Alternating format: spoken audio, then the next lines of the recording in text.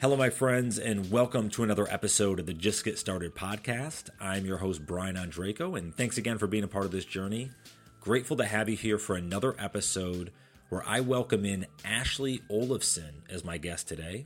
She is a two-time published author, a TEDx speaker, and a social entrepreneur who is passionate about building inspiring businesses.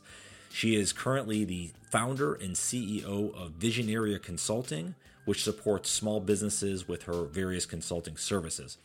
So a lot of great stories she shares throughout, especially the vulnerability around overcoming adversity early in her life, and using that as, that strength to kind of spark this new path that she's on. So really appreciate her coming on, sharing her story.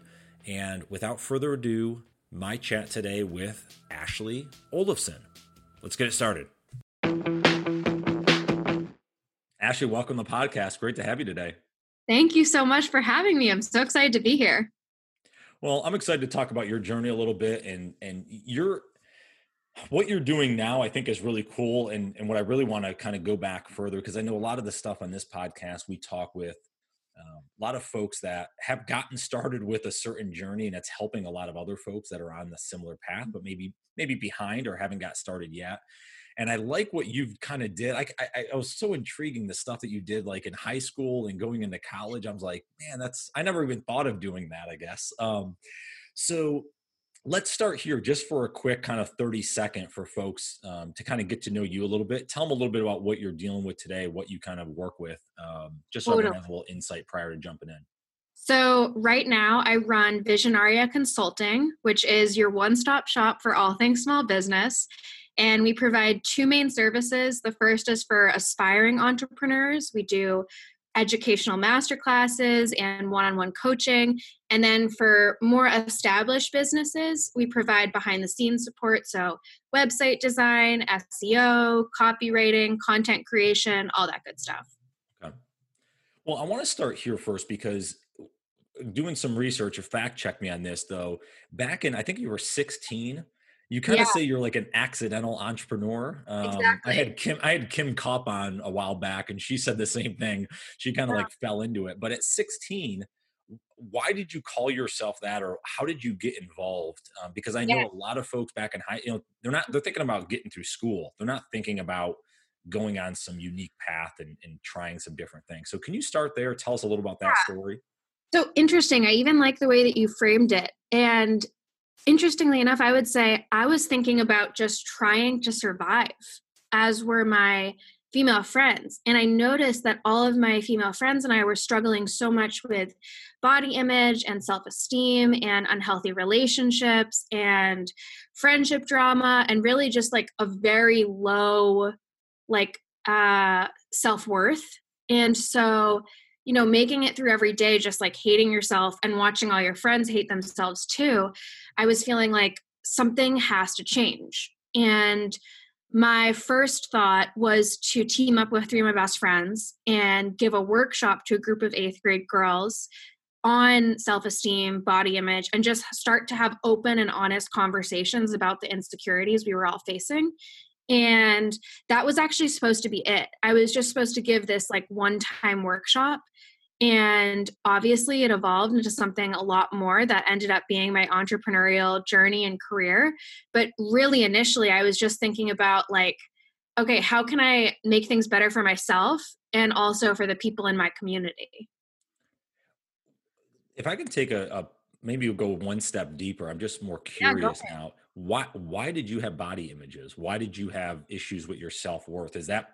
Was that part of your upbringing, or is that just in general, you kind of noticed that with the groups you were around? Totally. I mean, I think it was like kind of a combination of a lot of different factors. So I would say definitely like commentary from people around me was really painful. I am like very short. I'm not even 5 feet tall. And when I was growing up, I was especially small and scrawny, and a lot of people noticed it, and I did get a little bit bullied for it. And I mean, also just like constantly seeing images of what you should look like. And I would say the standard of beauty even more so was very like tall, thin supermodels, which obviously as like a 13-year-old or 14-year-old, you know, you just don't look like that. And then I think just like self-comparison and I think the insecurity was partially body image related, right? Because I really didn't like my body. I didn't like my thighs. I didn't like my size. I didn't like my eyebrows. But also there was a general feeling that I had of just like utter and absolute self-consciousness in my personality as well as everything else. That's what intrigues me the most. Yeah. Because how does someone that has so much insecurity, body image issues, those type of things, get up and speak in a workshop to people and get in front of people and talk to that? How did you do that? Like, That's such a good question. I've never been asked that before. And honestly, I think it's two things, right? So first of all, I did theater from 7th grade onwards. So that really helped me get comfortable. And people, I remember when I was in 8th grade, I was Juliet in Romeo and Juliet, and all my teachers were shocked because I was very shy and quiet in class and I didn't speak up. And so it was like shocking. But theater was something that I was good at. And there wasn't a lot of things that I was good at. I wasn't good at sports. I wasn't good at playing instruments. I wasn't especially good at school, or I felt like I wasn't really good at much, but I was good at theater. At least like the acting side. I wasn't even good at the singing side, but that was enough for me. And then also I think I saw when I was in 6th grade, there was Formspring. I don't know if you remember that, but it was basically like an online anonymous platform where everybody was very mean to each other, even though that wasn't the initial intention. And I remember girls came from the high school and gave us middle school girls an assembly. And I didn't even have a Formspring, so I like wasn't even a part of it. But I remember feeling very inspired and wanting to be just like them because they were role models and they were honest and authentic and they just really stood out to me. Do you remember any lines from Romeo and Juliet? No, none. That's a good question. I won't push you on the spot to play theater. Yeah, no, my days of theater are sadly long gone. But that was it. That one and done. I stopped junior year of high school when I was working on my company, or senior year, I guess. Junior was my last year. How did theater, actually, I'm circling one other thought here, which I'll get to, but how did theater, do you think, and curious if you remember this, from when you went in, obviously those insecurities were still there, most likely. Yeah. How did theater and being involved and being in front of people like that help? Like, do you remember after the production was done, like, did you feel better? Did you have more confidence? Like, was theater a great outlet? You know, it's kind of like people say, hey, if you have trouble public speaking, go do improv, because you kind of got to think on your feet and you're in front of people and stuff. So I'm curious if it's similar to theater. Well, for me, theater was just like an unbelievable community. And like, I remember it was the most accepting and open-minded group of people that I'd ever been exposed to. I had friends that started coming out as gay when I was in 7th grade. And that, like, in retrospect, seeing that kind of courage and openness and bravery must have just had such an impact on me, because whenever somebody would come out or whenever somebody shared a large part of themselves in a very authentic way, it was met with like just so much love and admiration and unconditional kind of support. And so I think like what I love so much about theater was partially the fact that like acting did build my confidence because I was good at it and people were complimenting me on it. And that made me, you know, like boost my self-esteem, but also just because the community was a bunch of kids who were just so kind and open-minded to each other for the most part. I love that word, community. I was thinking over here, I have it circled as funny, is my next question was going to be around your support system at that time. So in theater, maybe your answer or part of it, but who was beside, and let's go besides your parents, unless your parents were like the only ones, who else was kind of in that support system that you could reach out to? Was it other family members? Was it teachers? Maybe it was like a best friend's parent? Yeah. Who was in that support system that really helped you kind of grow? Yeah. So I love this question because the answer is so easy for me. because it was a teacher that I had when I was in 8th grade. She was my English teacher. She went on to become the vice principal of the middle school in my hometown. And she was who I went to when I wanted to give this workshop to middle school girls. And I mean, in retrospect, looking back, she could have very easily said no, that I shouldn't give a workshop, because I was 15 years old when I proposed the idea to her. And like, I wasn't a mental health professional. I had really no qualification to be speaking on such serious and sensitive topics. But instead, Mrs. Grady is her name. She looked at me and she just believed in me wholeheartedly. She said, we're going to make this happen. And she, teamed me up with guidance counselors that would come to my workshops to make sure that everything was like appropriate and handled in a appropriate professional way. But her like unshakable belief in me was just like absolutely life-changing. Like, I love her so much. Wow. That's pretty. And what was there, I mean, you obviously had a good relationship with her, it seems like, right? Yeah.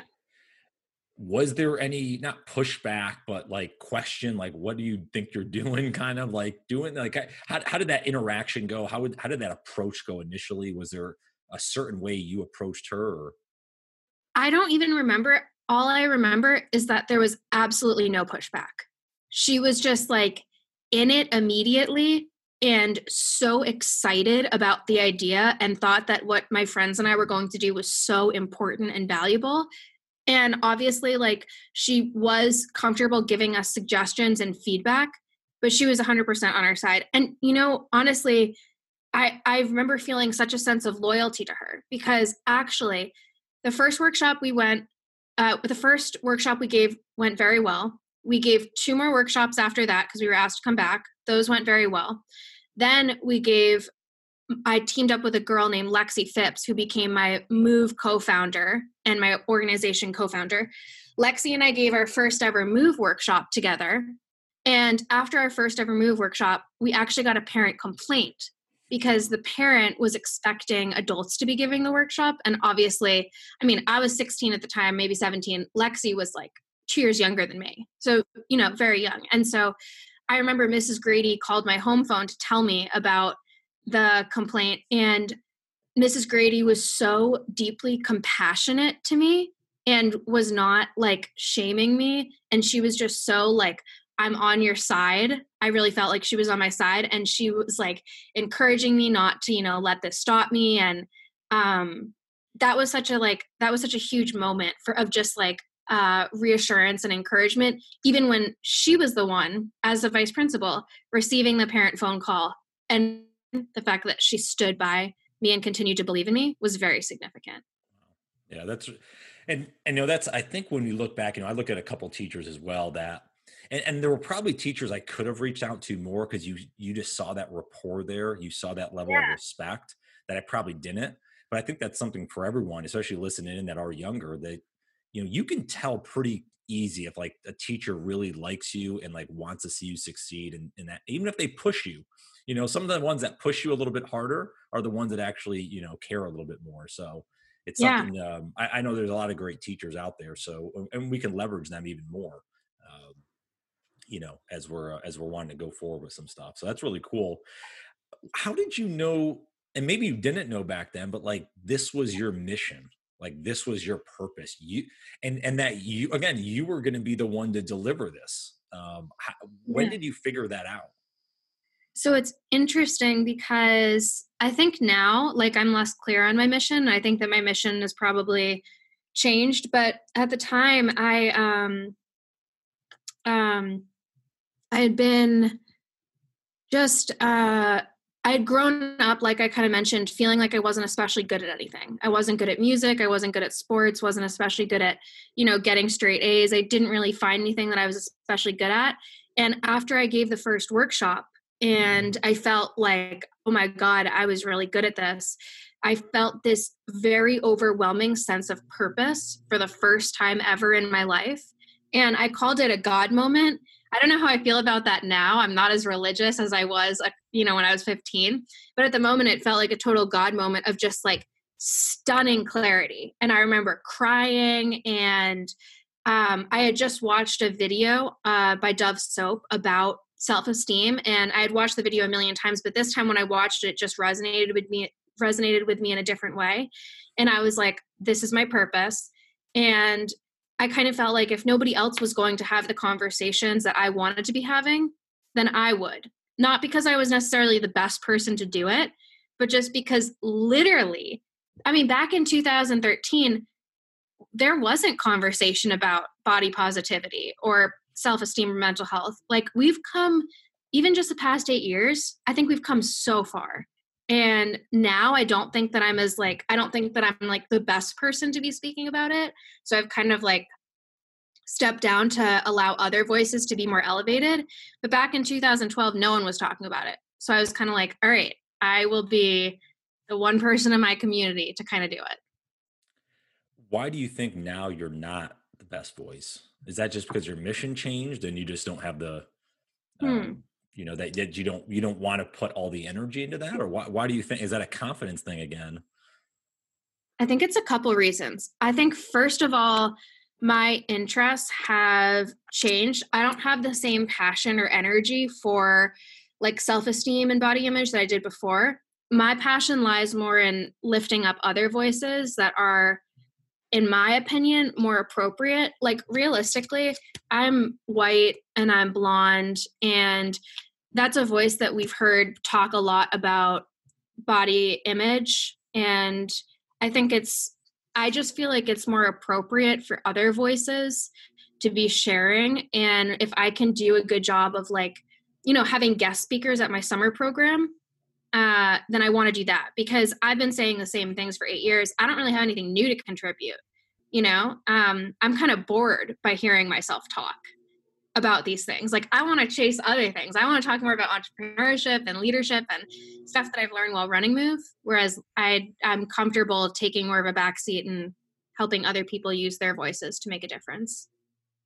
I mean, I think that's a mature decision too, because a lot of folks want to be in the limelight, and you're taking a different approach of, as you're saying, lifting. I like that, kind of lifting up folks, because again, if you give them a voice, ultimately, you feel like you're even doing good, because maybe you can maybe get a lot of other people involved. That's really cool. And that's actually interesting, because obviously we talk a lot about the mission. I call it the North Star. Following that vision in the future.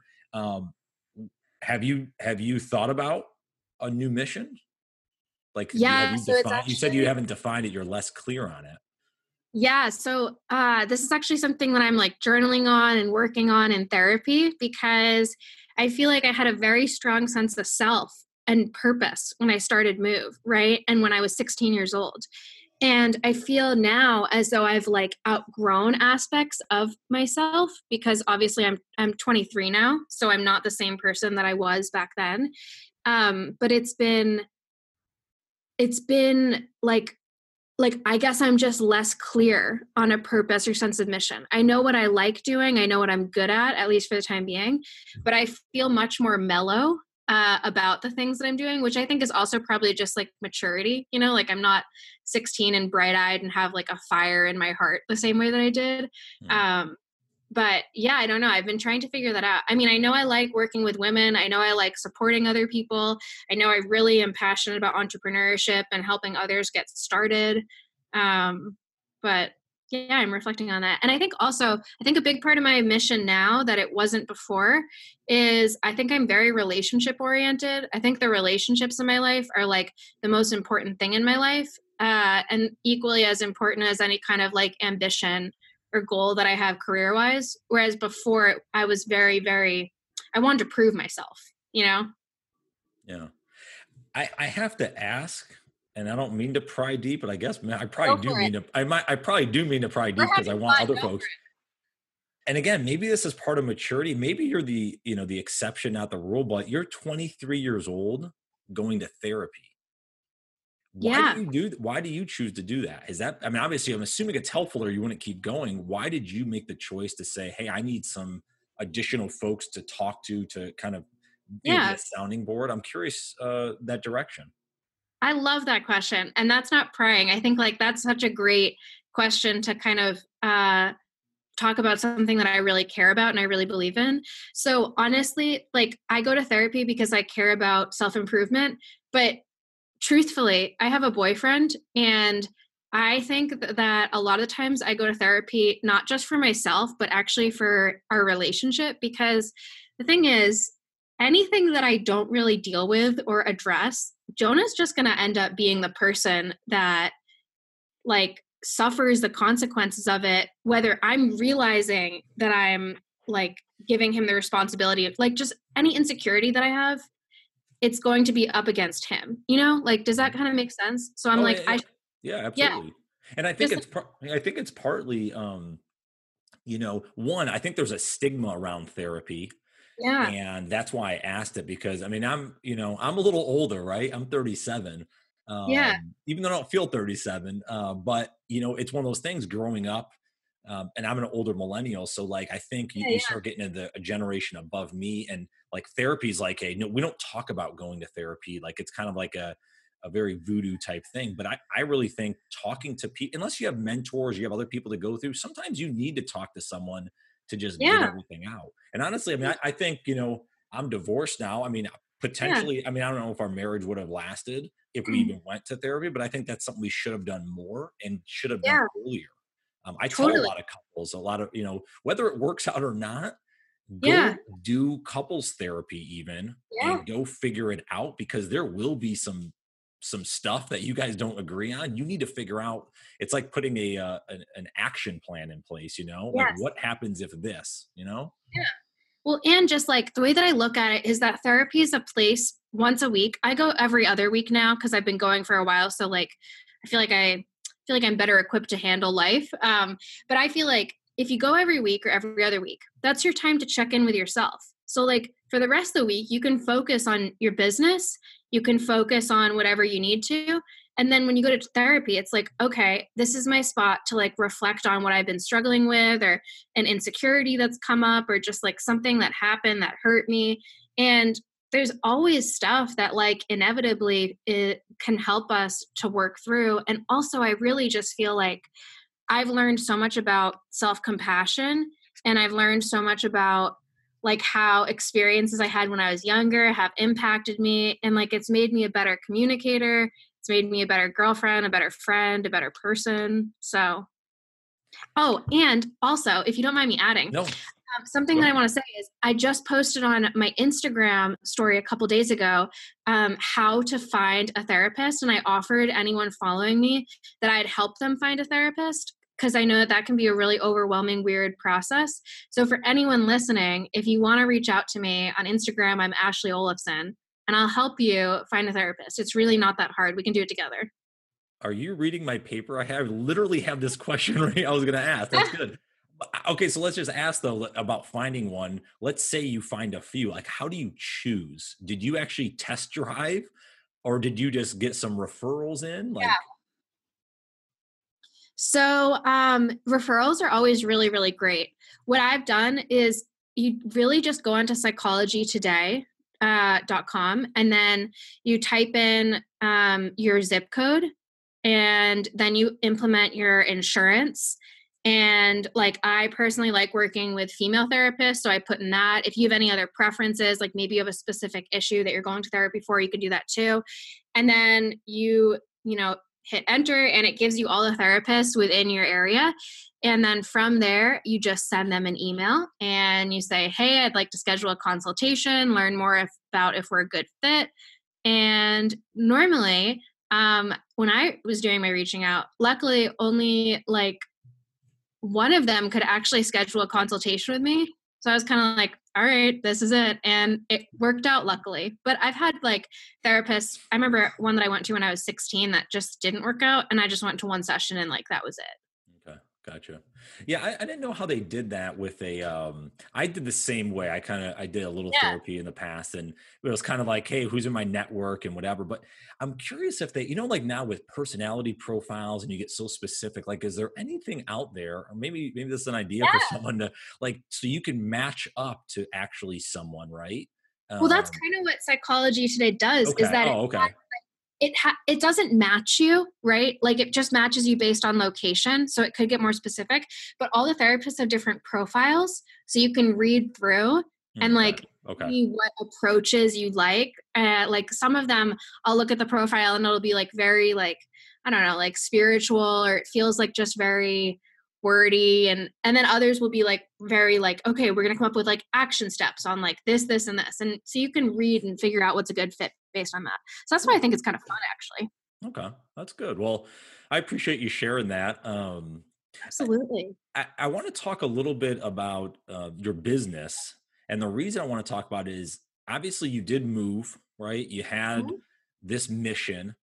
And so that was 7-ish years ago, I guess, right? Yeah, 7-ish and years ago. actually I'm still running Move. We Oh, but okay. it's just a summer program now. So summer program's supposed to be in August. I don't know if it'll happen because of COVID obviously, but yeah, we've run the summer program every year since 2015. Okay. When did you decide though, and I'm not saying you had to start at that time, but when in your mind did you figure out, hey, I want to start this business, this consulting business? And then what was the point between the idea of starting it and then actually starting it? How long did it take for you Oh, to so this actually? is a funny story. So basically I got my first ever full-time job in November of 2019, and I was working for a motivational speaker and coach, and I was doing all of her behind the scenes work, and I absolutely loved it. And then one morning, on Monday morning, I woke up and she told me that she didn't have any more cash flow in the business and she could no longer support me. Hmm. So, in a matter of minutes, I unexpectedly completely lost my full time job and income. And was very upset, obviously, because I hadn't expected to see it coming. And because, I need like I was living in Boston, like rent is expensive. Like I can't just lose my job kind of unexpectedly. So anyway, I went to Jonah's. I took a depression nap, as I call them. And then I woke up and I reflected and I was like, okay, honestly, the stuff that I was doing behind the scenes was really valuable. And there's probably a lot of people who would want to hire me for their behind the scenes support on a more freelance basis because they can't afford to pay someone full time. And I really feel like I stumbled upon this need. And so, anyway, from there, the next day I woke up, I applied to unemployment just to be safe. And then I started thinking about this idea and just ideating on it. And I am bipolar, which means I'm bipolar too. I'm like on medication and everything, but basically, when I'm manic, I get very impulsive. So when I have an idea, I'm always very careful because I don't know if I'm just being like impulsive and manic and like gonna be like destructive, I guess, and just like do something like impulsive and waste a lot of money, or if it's actually a good idea. So I tried to pace myself. But over the course of the next 3 weeks, I slowly every day made progress towards fleshing out this company, Visionaria Consulting, deciding on the name, deciding on the copy, eventually building a bank, building the website and opening up a business bank account. And in the matter of 3 weeks, I ended up posting about it and I got my first clients. And prior to posting it, and the reason why I felt very confident that I wasn't being impulsive and that I was actually making a good decision was because I had secured 5 clients before I even launched my website. So I was like, I really am onto something and this is smart and there is a need and I'm not just being like reckless and impulsive and trying to avoid a full-time job, which would be totally reasonable. How did you get those first 5 clients? Were those, again, referrals, networking, or was that just posting online and people seeing it, friends sharing it? Can you share that? Yeah, totally. So interestingly enough, like a lot of them were really just people in my network that I was privately sharing with them. Here's what I'm thinking about doing, and they were like, "Oh, I need a website designed." Another woman posted on a Facebook group that I'm in saying that she needed someone with marketing support. I responded to her. There's a really amazing platform called Girl Boss, and it's just phenomenal. It's basically like a LinkedIn, but more for like asks and offers. And somebody posted on Girl Boss that they were looking to hire someone to help them with, executive support behind the scenes. I responded. She was interested. The next person was my good friend's cousin who needed help with, he's a former elected official and he's a speaker. So he wanted to speak on college campuses. I have a lot of speaking background. It was seriously like, it was unbelievable. It made me feel really confident because I was not expecting everything to move so quickly and so in my favor. I feel very grateful. How did you know what to charge them? Is that from the Oh, past I didn't. experience? Did that Oh, help, or do no. you make it up? Oh, no. So literally, this was my logic. It was really bad. I'm actually, I'll just say more on that. But basically, I was like, okay, so I need to make like X amount a week, whatever. And I was like, all right, I've been nannying. I make $20 an hour for nannying. So it has to be higher than $20 an hour. Probably like maybe 25, maybe 30, maybe 35. Like, I don't know. So I was like, I'm just going to start there. And then as people say yes, I'm just going to gradually start increasing it. But the problem was everybody said yes so quickly that they wanted to work with me that I gave out really, really low rates that were just like not industry standard or appropriate whatsoever. So right now I'm like having all the conversations and being like, hi, so like I've realized that, like I need to raise my rates because I want to sustain my business and I want to continue working with you and make this all work. But that was literally my logic for just like starting out. And it's fine because now like all my rates are like, like way more standard. Like website design is like $100 an hour, which is like more standard and stuff like that. But yeah, it was definitely a process of learning. There's something else that I was going to say. I don't know. That was my logic. It was definitely not well done at all. I could have benefited from some mentorship probably, but I did the best I could and I'm able to raise it now. So it's fine. So what would be your coaching them looking back on how would you have done it now, having perspective? How would you have done it differently? Oh, well, I think it was fine that I did. I don't even know if I could have done it differently, honestly, because everything was happening very quickly. I think what I was going to say is one of the things that I'm actually grateful for is with COVID, everything slowed down, and a couple of my clients put me on pause, which was actually really great because prior to COVID, everything was building very quickly, and I wasn't prepared for the growth, and I wasn't pricing myself accurately enough. So now, with the kind of things slowing down, I've been able to like re-strategize and actually implement good systems and figure out better pricing models. The conversation when you said, "Hey, I need to raise the rates." How did you broach that subject? Well, so this is great because I'm glad that you asked because I didn't know anything like on how to have this conversation, but I asked my friend Hannah and Hannah gave me the language. I email a lot of my clients and I thought that email would probably be appropriate to just have to just put it out there because I didn't want to like take anyone by surprise or catch anyone off guard.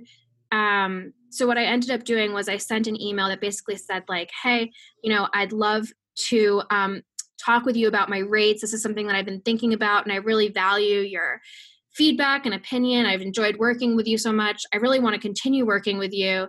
And I've learned that I should be charging X amount instead of X amount for the value that I'm providing.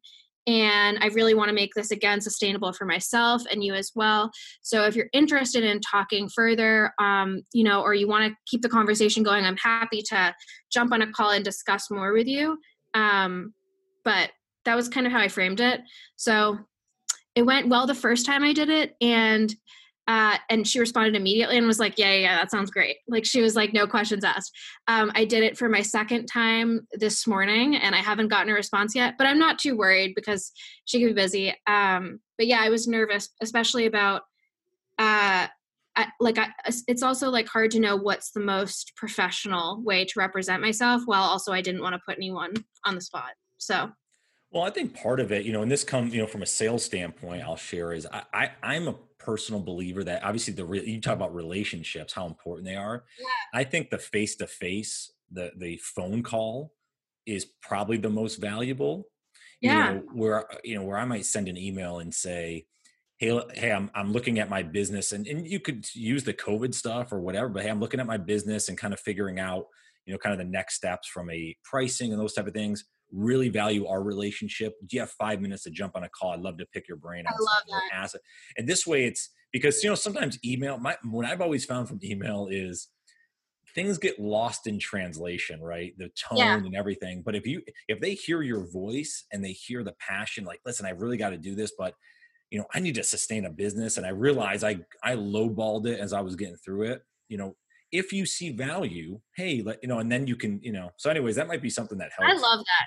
Yeah, no, Um, that helps so much because um I really do have like relationships with everyone, um but that's so helpful because this is never something that I've done before or have like thought about before or have known what to do, so that I sincerely appreciate any guidance or language. yeah. So thank you It's for that. tough because again, I've had a lot of years of just getting like, rejection and no's and whatever, and then having obviously great relationships and understanding like where's the good and bad of it. And like I said, I found like, I kind of take the radical candor approach, like very direct, very upfront, very honest. And that's just how I am as a person. And I found like that's how you get the most out of people anyways. That's Yeah, the conversations they want to have. And I think it helps you build to that lasting relationship with this person. Um, because I think sometimes too, though, it tells you a little bit of like, were they invested in the partnership that you have and your help with them? Or was it just like, hey, I'm just getting her to do some work for a few hours and then, I'll do something else. Because if they're like, oh no, I appreciate this, we want a long-term, kind of thing, then you guys can negotiate and work it out. So, totally. yeah. Yeah, that's super smart. I really, really, really appreciate that. Cause like I said, like I've never heard about this before and no one's ever really talked with me about it. I've heard a lot about like negotiating salary, because like colleges will Sure. talk to you about that. But in terms of like raising your rates as a freelancer, definitely a harder, less spoken about thing. So thank Yeah. you for that. Absolutely. And by the way, too, those first few clients, you may give them a break anyways. Hey, you're first in the door. I'm thinking of raising. Either way, I'm not going to raise your rates until 2021, but I just want to get your thoughts on where I should go with it because, hey, the next 5 clients are going to be at the better level or the higher level. And this way, Totally. hey, since you were in the door first, you supported me early on. Maybe you give them a break for the next 6, so there's different ways you can do it. It's your business. That's what's cool about it. You can run it how you want. Um, how did you, well, let me ask you this first is I'm really big on habits. I'm really big on structure because I know Yes. you kind of fly all over the place, things get out of sorts. When you started this business, and obviously you said you had to do it really quick, what are some habits that you've put in play? Maybe that become habits, I guess, to really make sure you had your most productivity and Yeah. didn't just waste energy and time. So, actually, one of the habits that I'm working on, and this sounds kind of silly, but it's actually working a Monday through Friday schedule consistently. And I actually work, I would say I work half a day Sunday, Monday through Thursday, full days, and then the morning on Fridays. That's kind of like what my week looks like. But I am not used to working in like a full time capacity. I'm used to balancing a lot because, before I was a college student and I was working a part time job and running a business. And then after graduating, I was still running my business and I was nannying and working at a nonprofit. So I've never just done like one thing consistently. And so it's been very challenging and also really like incredible to like get into to just be more disciplined about my work schedule, and I still take like some breaks during the day. Like I have, like lunch with my sister. Sometimes we'll go on a walk in the afternoon, but I'm really just trying to be super disciplined about like doing a full work day as opposed to like doing like half a day and then going and doing something else because I'm just not used to it. Are you one that likes to work like do you break up like by hours or client meetings, or do you say like, hey, this chunk of time I'm only doing, web development? Is there a certain way you figured it out? So I am really big on intuition. So what I do is I'll make myself a to-do list every morning of everything that I need to accomplish that day. And then I'll just go in whatever order I'm feeling like I want to accomplish those. What about you? What have you found to be a good strategy? Yeah, so I for a while I did similar where like I put a list together, kind of 5 to 6, Yeah, things that I totally. got to get done. And what I've tried to do is really eliminate a lot of the wasted effort. Like I used to Mm, be one. times at, at my sales role, like, especially if it's a later stage client, they email me, I'm going to get back to them pretty quickly. But most other stuff, I'm kind of waiting to one or two other points of the day to actually respond to emails versus I used to Right. just like, oh, email come in, let me look at it, let me respond. Or message comes in, let me look at it. And I try to take away that, unfocused time and actually put it back the energy. But yeah, that's pretty much, I like that, the way you put it, but that's kind of how it was. Hey, 5 to 6 things, let me get them done. What I've also noticed is chunking out time can work Yes. depending on activity. So, hey, for 60 or 90 minutes, this is only, I'm putting my phone down, I'm hyper focused, I'm getting it done. Um, so that's worked as well for me, but I'm still testing and trying. I'm one of those too, like as I kind of joke, I call it my Renaissance period, the last 4 or 5 years or a little longer. Like I'm trying to figure out the best way to do it, and what works for me now may not work for me, um, in 6 months. So I got to keep, being open to retool, if you will. Yeah. Always like listening to that intuition and doing the best for you for where you're at.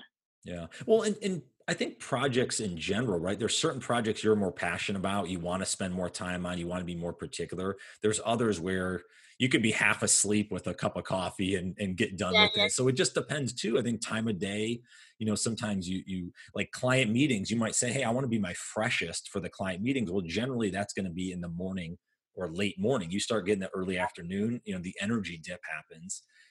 So Mhm. there's a lot of research on that stuff. So again, you might position meetings a certain way. So I think there's some cool, time management is one of those things where now we want to do so. Actually, I just wrote a blog article on this. Like we want to do so much that Yeah. we think we need to get it done. And one of the things I actually talk about, I'm curious at your age because you have a different perspective, right? Being 14 years younger is prioritization.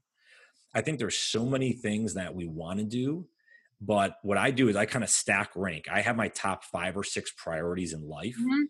and that's how I make decisions on, do I do this or do I do that? And Mhm. what I used to do in the past was just, nope, I'm just going to do whatever. And then you start the things that are the most important. Like my son is number one on the list. He's Yeah. almost 8. Like that trumps anything. But if I get rid of that, or if I get away from that and like, oh, well, yeah, I'll hang out with them another time. I want to watch this TV show or something. Well, that doesn't match up with my priorities. So that's been also helpful. And it's made me take a lot of the wasted effort of sometimes TV watching or watching, now you can't watch sports now, but you know what I'm saying? Like those type Yeah. of things where they're fun and some entertainment, but at the end of the day, they weren't allowing me to hit certain goals, and certain things I wanted to do. Do you prioritize at all like that, or? Yeah, totally. Cause I think the word that I think about more is like what I value, and then I'll prioritize what I value. So it's like the same exact thing. Like I prioritize relationships probably pretty much above everything else. And then probably second is like work because I enjoy it, gives me a sense of, purpose. And then maybe time for myself. That's probably like recharging myself Mhm. would probably come third. Yeah, super Yeah. interesting. Yeah, it's a good conversation. I think that's why I was that kind of self-awareness piece, you're going to be different than I am. So you don't Yeah, have to yeah. have the same list or whatever, but it's like, what makes you happy? What makes you fulfilled? Where do you want to go in life? And ultimately that's how it helps you, I think, make the decisions to turn the dial in the right direction. Mhm. Um, Mhm. all right. So I want to ask that. Well, because again, you're younger, so you actually have a better perspective on this. But being only X amount of years out of it, what did you think was true? Maybe in your teenage years that now you realize is like, why the heck did I ever think? Yeah. Because we have all these preconceived notions because of our upbringing that are just totally untrue. So I'm curious what you've uncovered, that maybe you've learned from.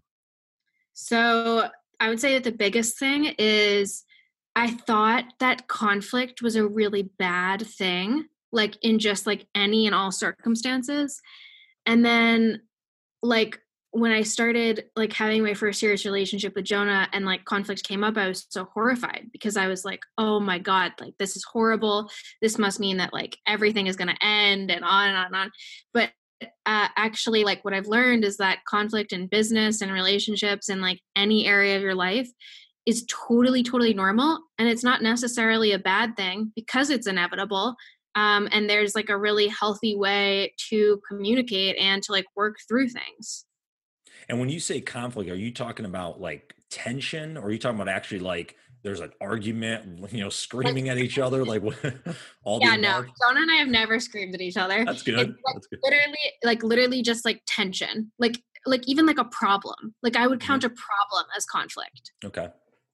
Like that was my understanding. Like any problem that you have, any sense of tension, anything that isn't good or like very good in like business or relationships, it's bad. It's bad news. So Yeah. I had to like rework that and be like, okay, that isn't really realistic. Like there's going to be conflict that I have with business partners, conflict that I have with relationships, stuff like that. Just a matter of how I work through it. I want to, before I ask one more kind of decent Go for big it. question, if I can, which I think will be very valuable for folks.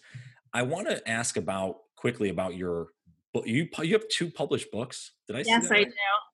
And Yep, you did a TEDx talk. I did. So I'm just curious. One, how did that TEDx happen? Did you get Yes. asked? Did you have to do some reach out? And then two, the published books. Why the heck did you decide to publish books? And how did you go that process? Well, I think the books was similar to Move, where it was like, okay, if nobody else is talking about it, I will. When I wrote my first book about all the things that I was experiencing as a young woman, um, I was reading to research for Move, and everything that I was reading was either parenting books about how to parent teenage daughters who are confident, and then it was like super feminist, intellectual literature that high school girls just probably weren't going to be reading.